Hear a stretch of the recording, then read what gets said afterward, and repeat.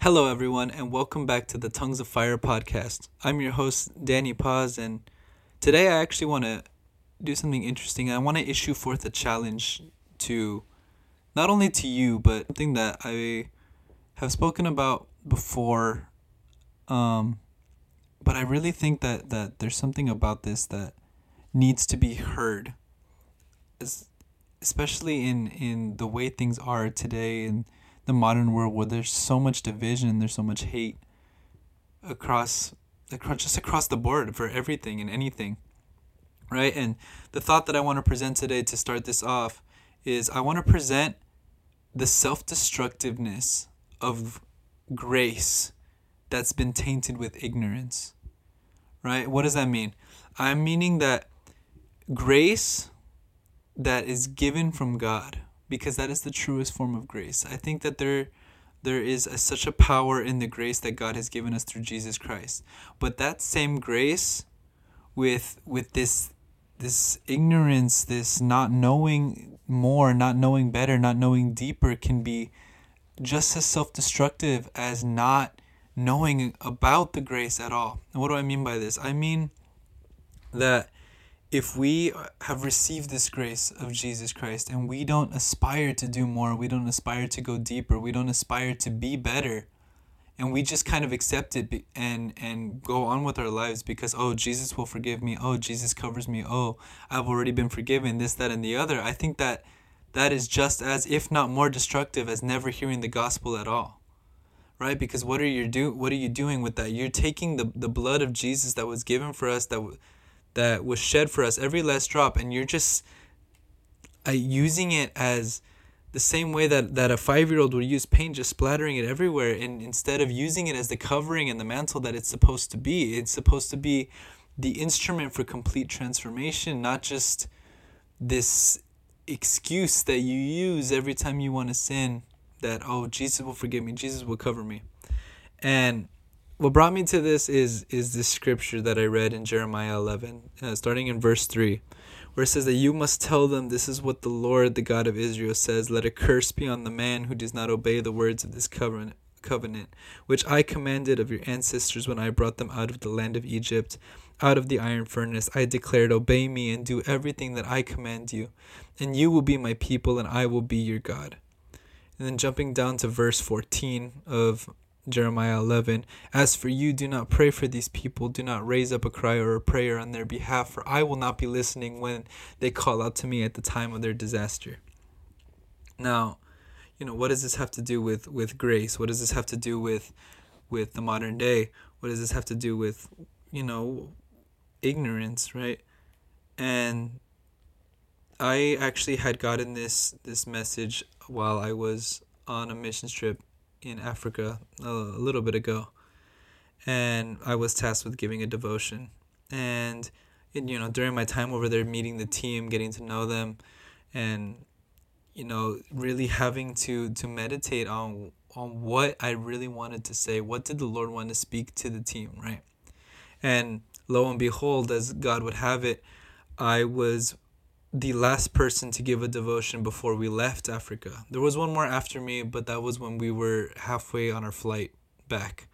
That one was given. So while our feet were still on the ground over there, I was the last person to give a devotion. And I think there's such a power in that with what the Lord gave to me to speak. And I think that this is something that can't stay with that team. I think this is something that not just the church in America, but just kind of the modern church needs to hear. But it comes from a place of noticing how easy it is to get lazy in the walk with God. How easy it is to do something big, and then just kind of slack and lax after that because oh, I just did this, so I get to be on cool down. Oh, I just did this, so I get to relax for a little bit. Oh, I just did this big thing, so I get to kick back for a little bit.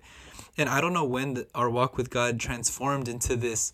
Okay, I did something for you, so I can chill out for a little bit. I don't know when we got to that place because we're always nagging God. We're always constantly asking for things of God, and can you imagine if God were to spit that back in our faces where he's like, oh no, I just did this thing for you, so now let me relax. And then bringing that back to grace, can you imagine? Because grace, the grace of Jesus Christ is the biggest thing that I think humanity has ever received besides creation, right? And can you imagine if we were asking these things for God and God just said, oh no, I gave you grace and eternal life. I just get to chill now, right? I don't think we could. It is a thought that would be completely justified because he is righteous in all his ways, and the forgiveness of humanity is far beyond anything that we could ever deserve. It would be completely justified for him to give us grace and then never give us a single thing after that. But no, we've gotten to a place where our Christian walks have become so self-centered and grace has become so self-centered that we cannot fathom the thought of God not answering another prayer in our lives. We would fall apart if God didn't answer another prayer, even though he doesn't owe us anything. We come to this place where we think that God owes us the world that he already gave us. He already gave us the world, and we still want more. And where does this come from? This comes from the ignorance of what grace truly is and what it means. Right? Because salvation is not just for me or you. It is not a selfish thing. It is a selfless thing. To be saved is to become a servant of the world. To be saved is to become a servant of God. Right? The lowest of the low. That is what it is to become saved. Because if salvation was just for you or if salvation was just for me, then we would have got taken up the second that we got saved. But why are we still here after we get saved? We're still here after we get saved to make sure that everyone else on this planet can get saved. That everyone else on the planet can hear the name of Jesus Christ and this glorious gospel. Right? And what does this have to do with the scripture that I read? Well, let me tell you. Right? As we see here, the Lord is furious with Israel for breaking covenant. Right? And this is the age-old tale of the Old Testament where Israel is in covenant, breaks covenant, God judges them, and then there's reconciliation. And round they go all across the the Old Testament, until God decides to be silent for 400 years until the coming of Jesus Christ, because that is what breaks the cycle and not only establishes a new covenant, but it expands that new covenant to the rest of the world and not just God's chosen people. Right? That is the age-old tale of the Old Covenant. But what's interesting about this is that God never changes. God stays the same. The God of the Old Testament is still the God of the New Testament into the modern day. He never changed. There was no transition in those 400 years of silence. He did not change his personality. Even though many people may think that God softened after the death of Jesus Christ, but that's just not true. What's true and what's real is that the medium in which God sees us is different. Because of the blood of Jesus. The blood of Jesus acts as a veil. It acts as a lens between God and us. Right? Because the Lord made a new covenant with us through Jesus Christ, which was paid in blood.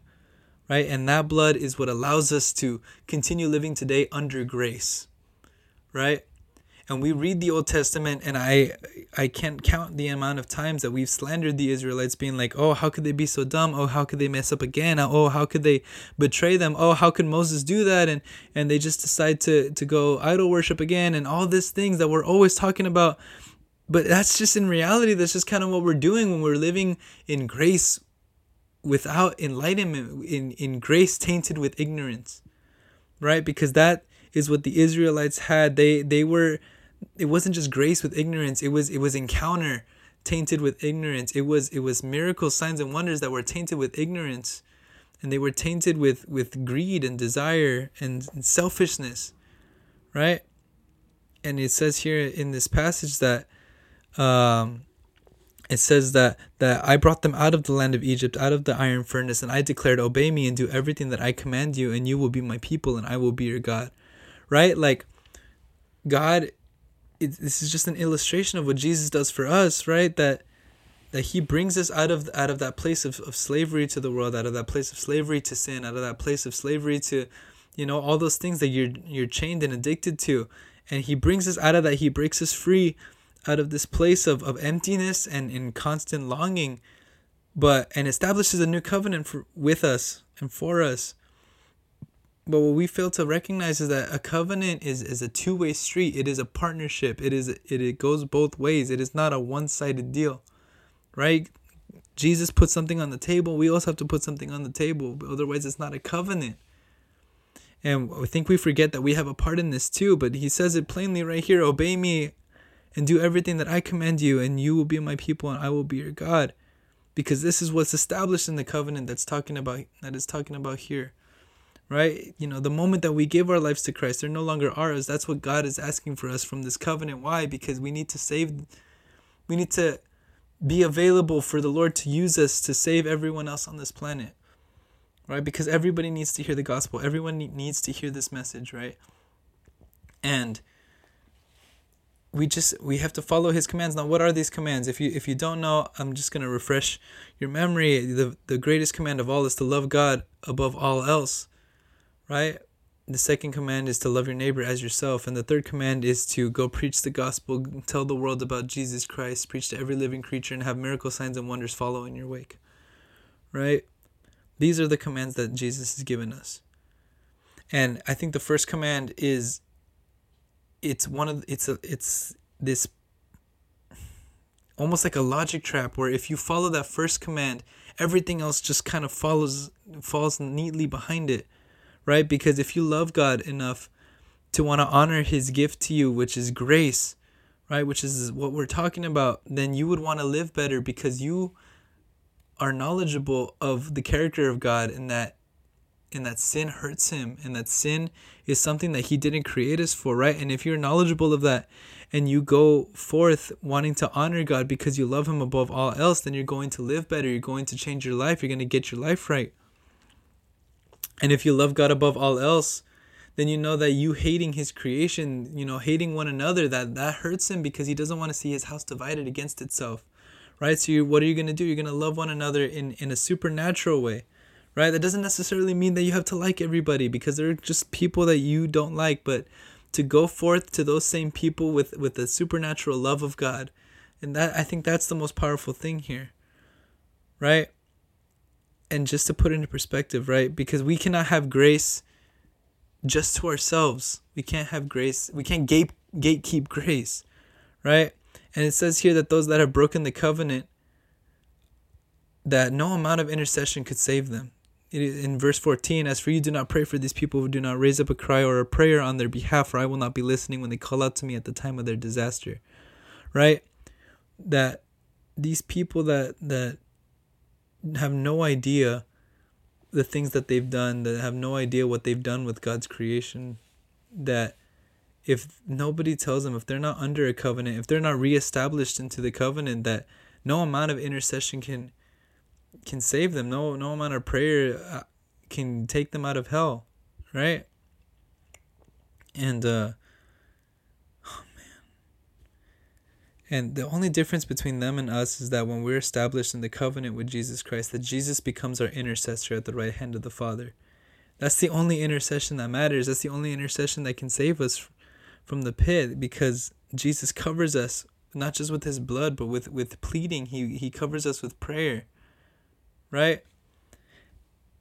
Because humanity just as a whole is deserving of God's wrath. As a whole, we're all sentenced and subjugated to the wrath of God because of the disobedience, right? Even as a Christian, you still fall into sin because that's just the human nature, right?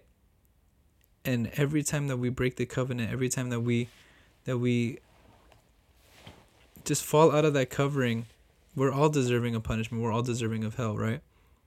The only difference is that we have an advocate that says otherwise, right? But if we're so deserving of wrath, how much more are those people that have never heard the gospel and don't have that covering? It's just sin stacking on top of sin to an immeasurably high place.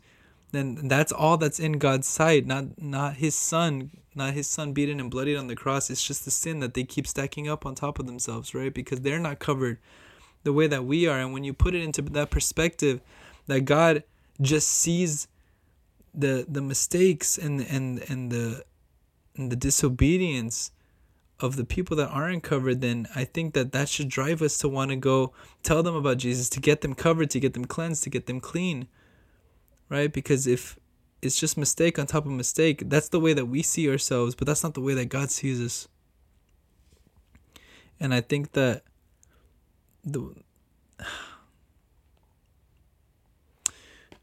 I think that we need to understand that we need to move.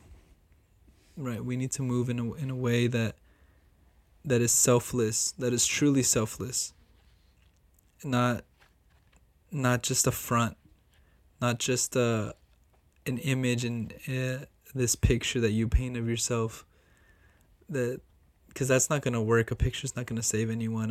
As this image that you put up of yourself is not going to, it's not going to matter. It's not going to make a difference, because in the end it even says in Revelation that people will walk up to the king and say, did we not cast out demons and pray for people in your name? And he will say, away from me, for I never knew you.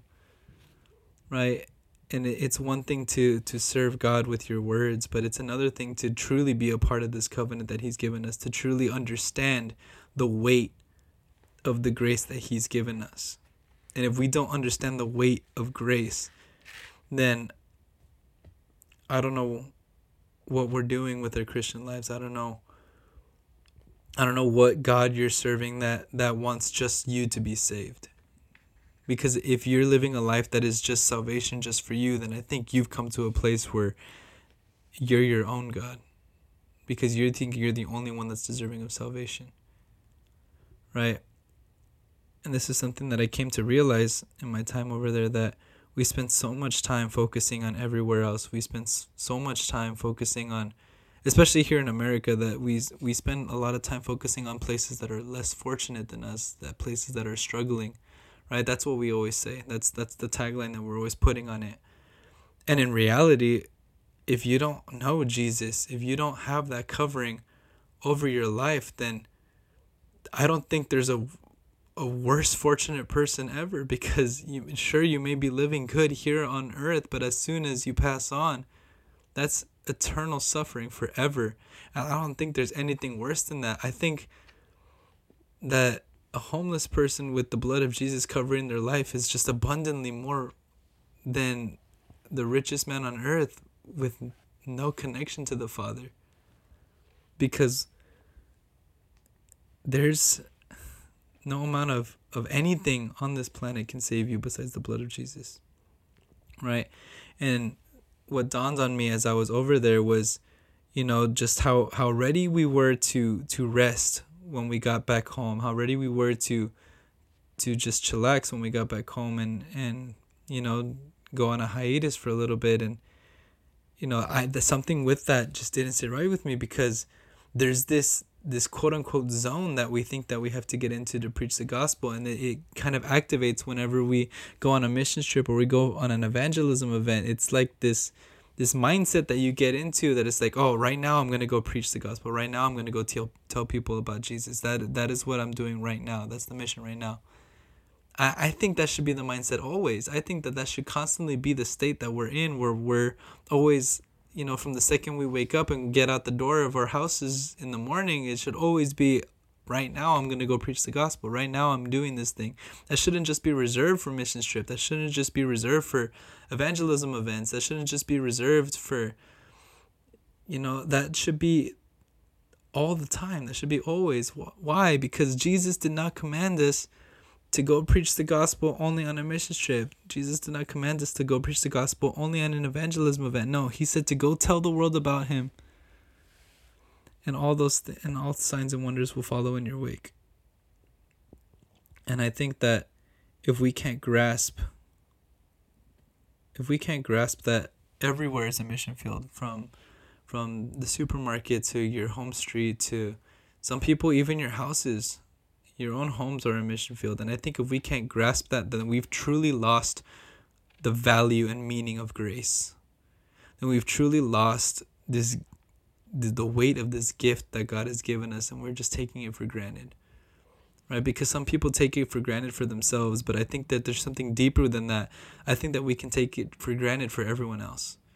Right? If you live in grace and you continue to sin in your own, your own life, that's one thing. But for you to live in grace and have it only for yourself, I think that's something else. I think that's something deeper, because it's just selfish, and it is putting forth this acceptance of a mediocre Christian life. It is accepting mediocrity. And God doesn't call any of us to be mediocre. He calls all of us to be soul winners. He calls all of us to go out and change the world for the sake of the gospel. And that's the challenge that I want to issue to you today, is to get a full understanding of what grace actually is. Because yes, grace is forgiveness that surpasses all understanding, and that is true. And I believe that 100%. But grace is not forgiveness just for the sake of being forgiven, because if it was, we'd be in heaven already the second that we accept Jesus. And when you really think about it, if grace was just for the individual, then there'd be nobody to tell anybody about Jesus. Right? Grace is for everyone else. And I think that the truest endeavor of the Christian life is to find that out for yourself, that you are forgiven for everyone else. You are not forgiven just so you can be forgiven. Because if that were the case, then he would have taken us up the second we accepted Jesus, so we didn't have the opportunity to sin anymore.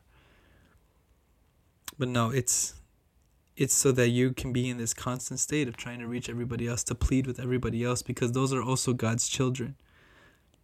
Those are also God's creation. Those are also people that he created to be on this planet with you. And for you to not tell them about their Father that's calling them home, it's just an injustice to the blood of Jesus Christ. It's slandering to the sacrifice on the cross. So in a word, I think my closing thought would be to just reevaluate the mindset that you approach grace. Reevaluate what you're really living for as a Christian. Getting closer to God is always amazing, and wanting to go deeper with God is great, and it's absolutely necessary. That's part of the first command that Jesus gives us, to love God above all else. And I believe that is absolutely essential to walk with God. But deeper than that, if we really loved God above all else, we would follow his command to reach the world. Even if it's just one. One is worth it. Right? Maybe you're only called to reach one person a day. That's worth it. Even if it's not a whole crowd of millions of people. All of heaven rejoices for one soul. So that's the challenge. Just to understand grace and understand it's not just for you. And then to go forth and act on it. Because that's what Jesus calls us to do. And with that, I've been Danny Paz, host of the Tongues of Fire podcast, blessing you as you go. Jesus be with you, and I will catch you in the next episode.